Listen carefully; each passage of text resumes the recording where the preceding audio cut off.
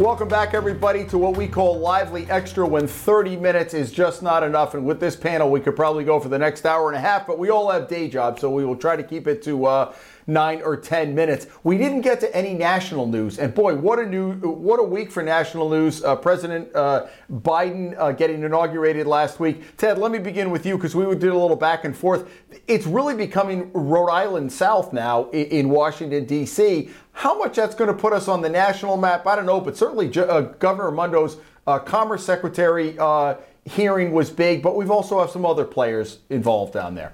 Yeah, Jim, it's keeping me busy as a reporter, that's for sure. I mean, you've got, obviously, all the coverage of Governor Raimondo, and I continue to think that having both a Rhode Islander as well as just a New Englander is probably a net positive for the region economically. I know New Bedford Mayor John Mitchell has told me how enthusiastic he is to have a governor who really knows fisheries, because that's such a big part of what the Commerce Department does with NOAA under her. But then you have David Cicilline trooping across the Capitol to deliver the impeachment articles. You know, this is one, I mean, he was on the front page of the New York Times. He was on Anderson Cooper the other night. I mean, he is front and center on this impeachment drive, even more so than the last one.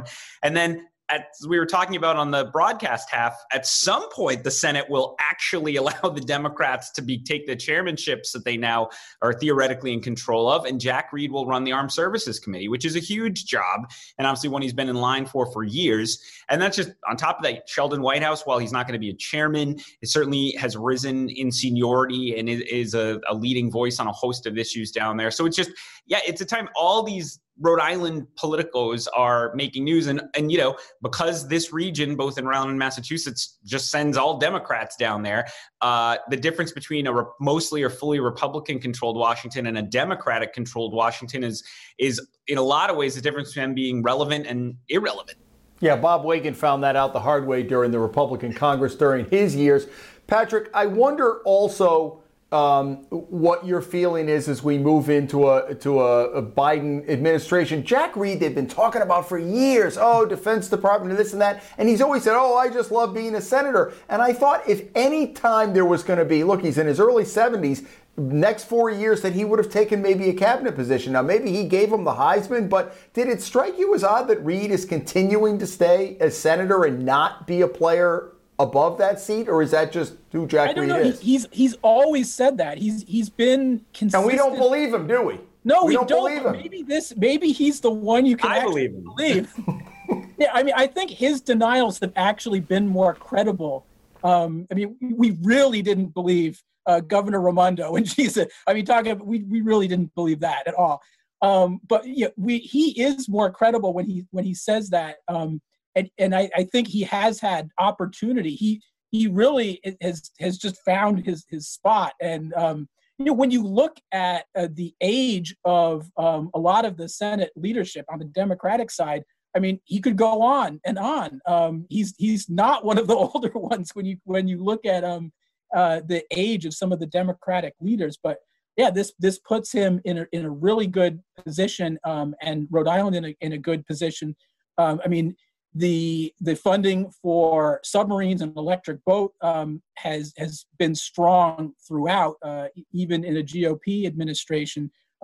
I think that one of the things, and this goes to Raimondo becoming Commerce Secretary and not Armed Services, but the offshore wind industry looks poised for a big boom in the next 4 years. And some of those projects could get off the ground now, and that could mean a lot of jobs and construction projects along the coast.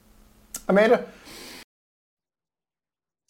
I mean, I agree with what both of them have said. I think Senator Reed has been very consistent with what he said and what he's done. I mean, he is who he is, and I think he's comfortable in his position, and he wields enough power, and he represents Rhode Island enough. He doesn't strike me, as Patrick said before, Governor Raimondo, we kind of knew that she was moving on. Senator Reed has made his place.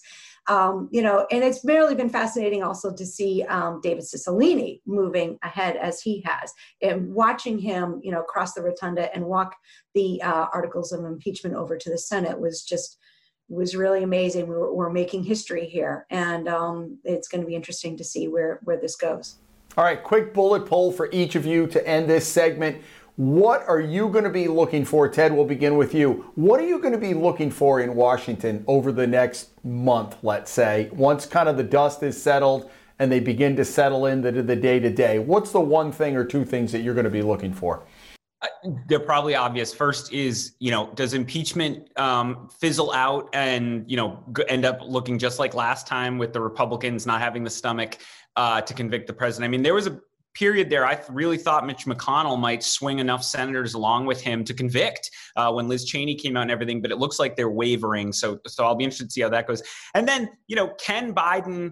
how do Biden and the Democrats pass their next relief bill? If it goes through on a strict party line vote, which is possible right now, I understand why they want to get it done. And I'm not sure the Republicans in the end would have gotten on board, but that's going to set the tone legislatively for the Biden administration. So I think that'll tell us a lot about what Washington's going to be like, at least for the next 2 years. Amanda, what are you going to be looking for? I'm really watching how they handle the insurrection from January 6th. That is, considering the report that came out yesterday warning about domestic extremism being a real threat across this nation, but no actual idea of what is going to happen. I think we're going to be, this is a problem we're going to be living with for a while. And if we think that we're in Rhode Island, we're immune, you're quite wrong.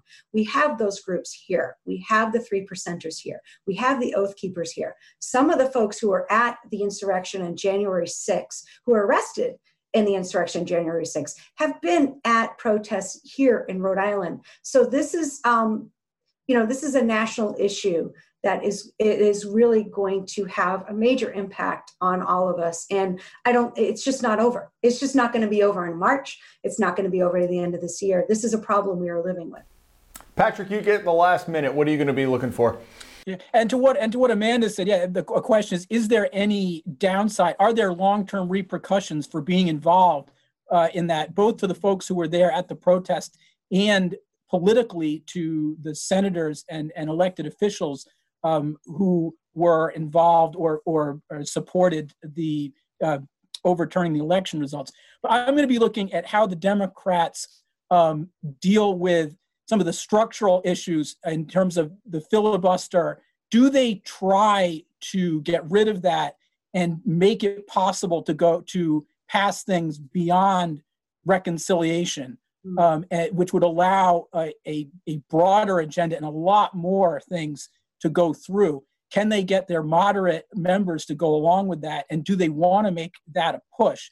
That will determine whether they're going for really big stuff or whether a COVID relief bill and a little more stimulus is all they're going to go for, and kind of set the stage for beyond the next couple of years. All right, folks, that is all the time we have. Again, Patrick and Ted and Amanda, you guys are among the best in the business. We are honored to have you on this week. We look forward to having you back. Folks, join us back here next week as a lively experiment continues.